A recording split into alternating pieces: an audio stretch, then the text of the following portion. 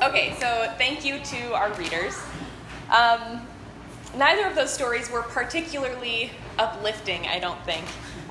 In one, there are Israelites complaining and God sends serpents to kill them. And in the other one, someone healed all these people and then comes back to find that they're living in a way that he didn't intend for them to live. So that is in fitting with the theme that we're talking about this month. So all month we are talking about the fall, which is not to say autumn, though that is lovely, but instead the fall of humankind, the sinfulness and badness of humanity, which is a little bit of a downer. However, I think it is good to talk about, and I was kind of happy when Tim told me that the theme for this month was going to be the fall, because I think in some ways I'm uniquely qualified to talk about this. I grew up in a heavily Calvinist denomination, and I think that apart from maybe Roman Catholics, Calvinists really have the best grasp of human guilt and sin. So I grew up with these notions are very close to my heart, and I think I may have a unique perspective on them. So Calvinists not only believe in original sin, which is a common Christian theology, which says that since Adam and Eve ate that fruit in the garden, we are all sinful and we can't not be, we're all inherently sinful no matter what. But Calvinists not only believe in that, they also believe in the theology of total depravity, which is about as serious as it sounds. Total depravity means that we are actually so sinful that even if we try to do something good, that good action is essentially tainted by our sinfulness. And nothing that we do can actually be good enough to please God, which sounds pretty intense. But I'm going to make the case that both original sin and the idea of total depravity are actually not notions that are so very far from our consciousness as just people living in the world. They're not inherently Christian ideas, right? The idea that we are all bad, I don't think is something that only Christians walk around saying. In that, I have a lot of friends, Christian and not, who, for instance, have made rules for themselves that say, I will not check the news before 10 a.m. because it starts my day off bad, right? When you check the news, it's a lot of bad stuff. And it often feels like the only good things that are really in the news are there specifically as a feel-good story. And maybe it's as simple as a squirrel water skiing or whatever it is. They put little good tidbits in there so that it's not all bad, right? There's bad stuff going on, and it doesn't take any kind of theology to tell you that. So I think the idea of original sin, meaning the idea that people do bad stuff, that's not so out of left field. And even the idea of total depravity, the idea that we can't even do anything that is purely good. I've got to say that resonates with me a little bit too, because I think that even when we do good, there's always some personal motivation behind it, right? Maybe your motivation is to feel better. You get a little endorphin rush when you do something good, right? So there's a lot of discussion online and blog posts and forums, but also a lot of serious philosophical discussion about whether there is such a thing as a truly altruistic act, which is really getting at that same idea. So, I decided I would go to the internet to find out if there was such a thing as a truly altruistic act. So I Googled, what is the point of doing good? And lo and behold, the internet provided. There are 7 scientific facts that prove beyond a shadow of a doubt that why you should do good. This was the top result when I searched this. 1, doing good decreases stress. 2, doing good increases life expectancy. 3, doing good makes us feel better. 4, doing good makes us happier at work. 5, doing good promotes mental health. 6, doing good leads to happiness. 7, doing good will motivate you to do good again. These are all, except for maybe the last one. The last one's maybe pretty good, but these are all selfish things, right? The reasons that and they're not bad things, right? It's good to decrease your stress and promote your mental health. But if this is the point of doing good, it is inherently selfish, right? So then I ask myself, does that matter? Do I care if good human actions are motivated by self-interest? Does that matter? And I think the answer is yes and no. Most of the time I would say it doesn't matter. There are bad things going on in the world that need to be fixed.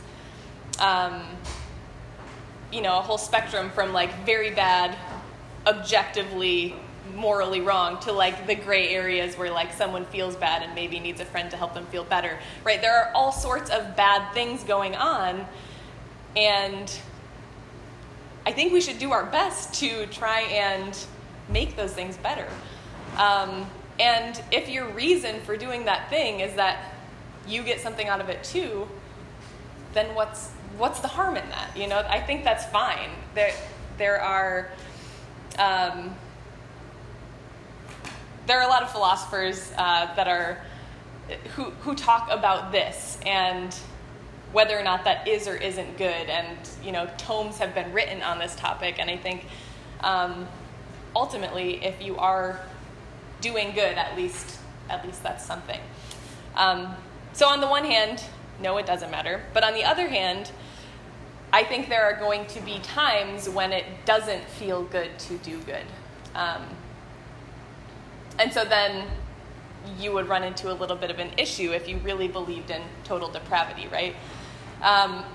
So, for instance, I think sometimes telling the truth is the right thing, but sometimes it doesn't feel good or benefit you at all, right? Maybe you are the one who did a really shitty thing, and you have to own up to it. In no way is that doing any good for you, right? If you have to tell someone that you messed up in a really big way, and let's say it would have been easy to cover it up and never mention it again, I think it's probably still right that you own up to that thing, but it doesn't feel good, right? You're getting probably nothing. I guess you could say maybe you have a weight off your conscience, but there's not. It feels bad to say what you did. It feels bad to tell that hard truth. So in those cases, however, I think there are still people that do that, right? I know that many people would choose to cover up something like that, but there are still people who would choose to tell the hard truth. So maybe we're not purely totally evil. Maybe we are. I don't know. So what I really want to get at, though, is the fact that we are broken people. That even though we do good and we may have good intentions in some cases, we are broken, right? And I think no one truly walks around thinking that they're perfect, but at the same time, you walk around and you make choices to the best of your ability, but you are limited by your own ability, right? So because we are not perfect, we are trying to do good, but we don't always succeed. So I want to tie this into the two readings from today. So the first one was a story from the Old Testament, from Numbers, and a little bit of background on that story. So the Israelites had been enslaved in Egypt, and they escaped as a nation, they escaped their slavery, and after that entered a period where they just were nomads. They were wandering in the desert, basically looking for a land to settle down in, a land to call home. And in this time that they were wandering in the desert, previously they were wandering, they didn't have any food, so they start complaining and groaning and like, why can't we be slaves again? Like, when we were slaves, at least we had food. Like, they were working us to the bone, but at least we were fed and could provide for our families. So in the story, God sends manna from heaven, which was like a bread that would rain down with the morning dew every day. And they would collect it and eat the manna. And it was great. And they had food every day and they could live. And now in this passage, what's happening at the beginning, they say something like, we don't have food and we hate this food, which is like, so they don't have other food, right? They have sustenance, but they don't have, real hearty food that they're craving. But they say, we don't like this stuff. We're sick of this. This sucks. Which and God's like, come on, guys, stop complaining. I gave you this food. I literally saved your lives. I gave you this food. You are so ungrateful. So that's the first thing that I want to talk about is we are broken people helping broken people, right? You can't choose how someone responds to your helping them or your doing good in the world at large, right? And I think that it can be someone as ungrateful, or it can be maybe you save someone's life and then they go on to do something really awful. When you do the act of good, you don't get to choose how they respond to it or what they decide to do after. And I think on a less personal but more global level, I think we see the same thing happen sometimes. Let's say you try to do something good for the world or for the environment, right? There are examples of times when people tried to do something good and did not know about the terrible butterfly effect and how bad it would be for the world ultimately. Using pesticides, for example. When we first discovered pesticides as humans, we were like, awesome, we can spray this stuff on our crops, the bugs won't eat it, we can feed more mouths, how awesome, we can eliminate hunger with these great pesticides, and we thought we were doing something good. But then, of course, the bugs and the pests become resistant to that pesticide, and then we make a stronger pesticide, and then, it builds on itself because of evolution, and suddenly we're using really strong pesticides on our crops, and the bugs can still eat them. And so that was really bad for the world, even though we were trying to do good. So despite our best intentions, we can't foresee what's going to happen after we do that good thing. So in the story in Numbers, the Israelites complain, and God is like, all right, fuck you, here's some snakes, right? And he literally sends snakes to kill people, and so then the people are dying, and Moses prays on behalf of the people and says, God, please take these snakes away, we are dying here, don't kill us off in the desert with these snakes. And I think it's really interesting what happens. God does not say, okay, and take the snakes away. Right? Which is interesting because God put the snakes there. God could take them away. But that's not what happens. God says, okay, here's what you have to do, Moses. Make a snake out of bronze. Fashion a metal snake. And then when the people look to it, then they'll be healed after they get bitten. And it's interesting for two reasons. One is that God is making humans solve their problem, right? And it's not even we have to solve our own problem, right? Like the humans didn't make the snakes.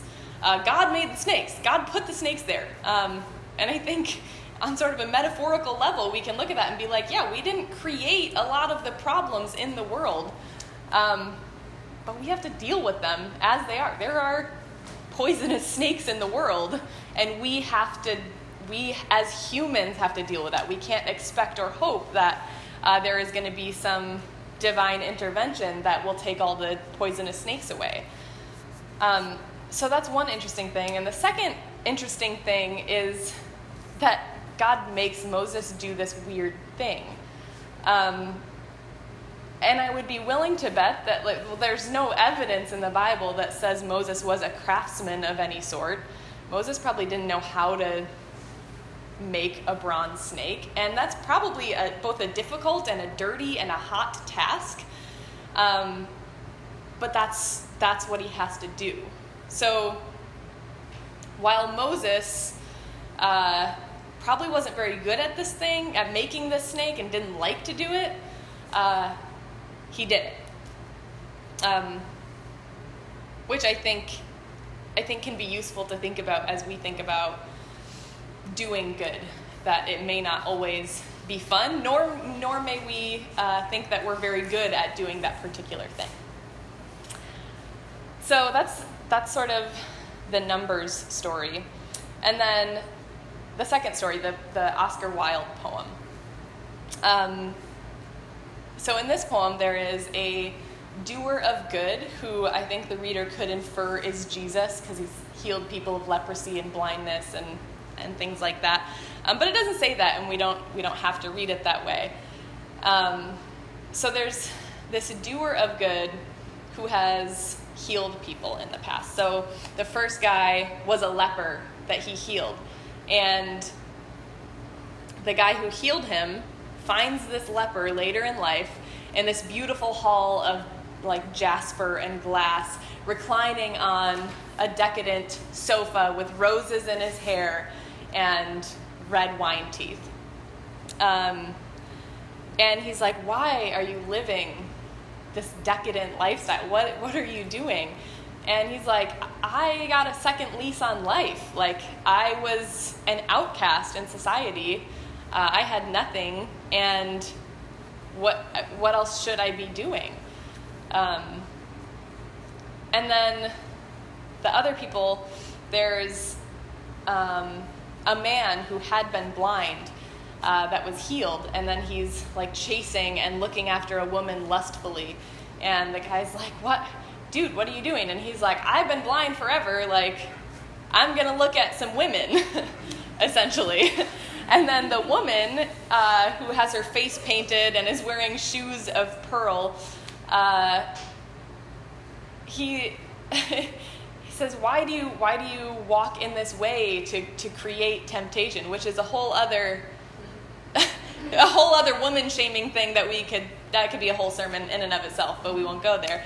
But he's like, why woman, why are you acting in this way? And she looks at him, she actually laughs, and she says, you already forgave me of my sins, and it is a pleasant way.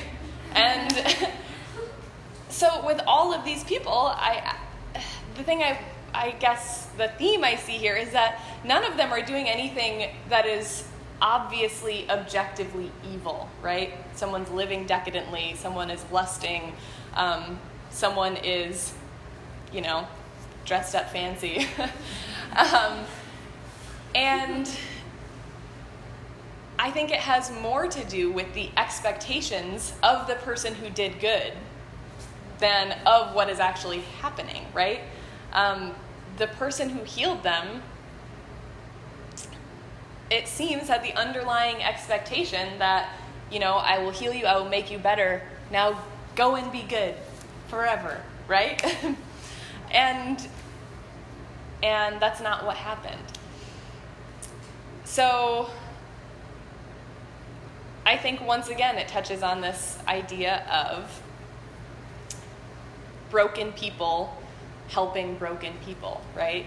I think that as doers of good, we have expectations, And maybe that's part of our brokenness. But also, not only that we have expectations of other people, but that sometimes maybe we didn't do a very good thing in the first place, right? Maybe the thing that we thought was going to be doing good actually had this snowball effect and ended up not being good at all. And then the people that we help are also broken, right? Despite their best intentions, maybe they had intended to, take this new lease on life and do something good and worthwhile with their time. But they're broken people too. So where does that leave us? Broken people helping broken people, right? What's the point if the things that we try to do good may or may not be good, and then when we do them, they may or may not make any difference at all? I told you we were talking about the fall. It's going to be dark. And I think that I could, given that our topic is the fall, I think I could just end the talk right there, right? I could just say, what is the point? And then leave you all to think about it. And then, in a few months when we're talking about then we could circle back and maybe have some answers. Because there aren't, of course, easy answers. But I think it is important to sort of chew on this a little bit and think about doing good and our intentions and whether or not it matters. So rather than ending there, I will say I think there are two reasons that we should do good. The first reason is it's really more. It's not a Christian or theological concept. It's that we have to live with our own consciences, right? I think regardless of your beliefs about religion or sin or any of this, everyone has a conscience of some sort. And if you don't live in alignment with that moral compass, then you're going to have a bad time, right? You are going to feel better and be healthier and be a wholer human if your actions are aligning with your moral compass.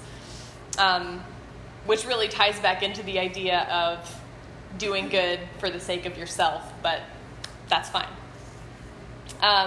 So that's one reason. And then the second reason I would argue that we should do good ties in a little bit more to the bigger picture of the fall in the context of Christianity. So when I was growing up, this big picture pervaded all of my schooling, and every subject we talked about these four things: creation, fall, redemption, restoration. This is the big picture of Christianity.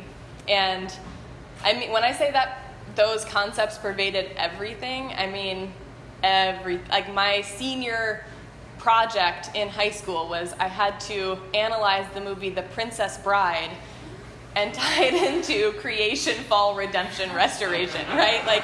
We were reading this into things that maybe we shouldn't have read it into. I probably still have that paper somewhere, but I'll give that as another sermon a different time. But the idea is, in the framework of Christianity, creation, God created the world and it was good. Fall, humans sinned, and now we are all sinful forever because of that.